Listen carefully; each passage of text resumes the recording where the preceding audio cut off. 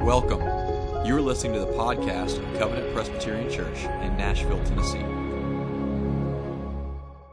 Welcome back to our Walking in Christ Way podcast, where we take a question and answer from the Westminster Shorter Catechism every week and attempt to give you a 5 to 8 minute explanation of that question's doctrine, as well as its application for life.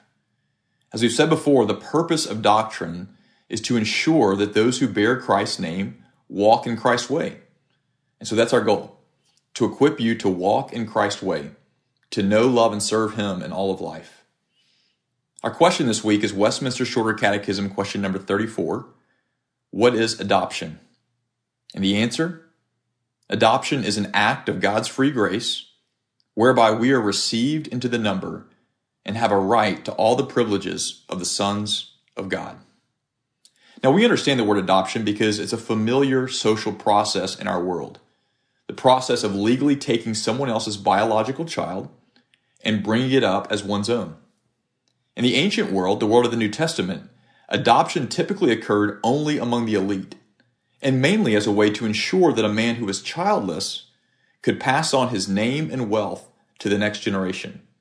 It ensured the legacy for the adopter and a new social status for the adoptee. It was an arrangement of mutual benefit. The Apostle Paul borrows from that image in his letter to the Romans, the Ephesians, and the Galatians to help us understand our new relationship with God through Jesus Christ. In contrast to the Roman world of Paul's day, however, adoption in the gospel is not about elitism, nor is it about ensuring any kind of legacy for God, the adopter. Adoption in the gospel is about God's desire to enlarge His family and to shower upon that family the full benefits of His fatherly love and care.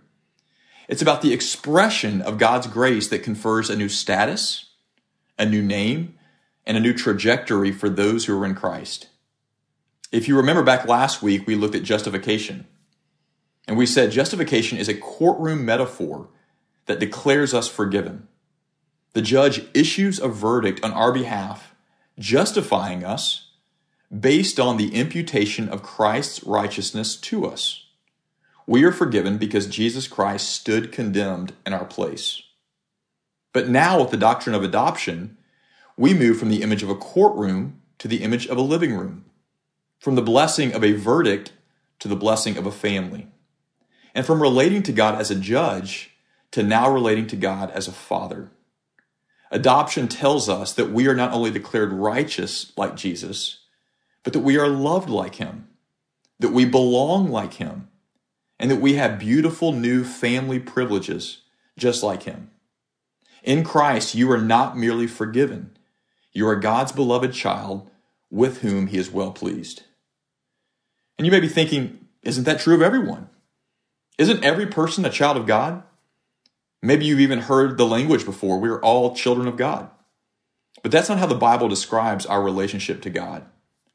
While every person is God's creation, and every person bears God's image, sin has broken any kind of familial relationship we might have enjoyed with God. Think about sin as a leaving home for good, as a declaration of independence from God that leaves us permanently estranged from Him. And think about the work of Jesus as the work of a faithful older brother who leaves home himself in order to bring us back.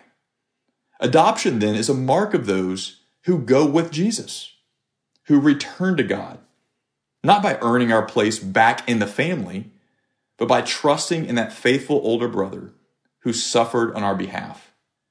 As John puts it at the beginning of his gospel, to all who received Him, to those who believed in His name, He gave the right to become children of God. And that's what our catechism says. Notice that it begins with the exact wording of the previous question on justification. Adoption is an act of God's free grace. That is, adoption is something God does. He does it freely. He does it instantaneously through the work of His true Son, Jesus Christ. Just like justification, you don't achieve adoption, you receive it as God's gift. What is the result? We are received into the number and have a right to all the privileges of the sons of God. We are received into the number of God's family. That's what the church is. Church is a family of broken sinners, a family of former runaways, of one-time orphans that by God's grace are now bonded together as an eternal, forever family. And because of that, you have a right to all the privileges of being God's beloved child. What are those privileges? Well, let me give you 4 that the Bible names briefly. First, you have the privilege of God's closeness. God is not a distant governing force. God is your Father. And not a father who is aloof, distracted, or unconcerned. He wants you to come to him, to be with him, to enjoy him, to talk to him, even about the most mundane stuff of your life. Share life with him.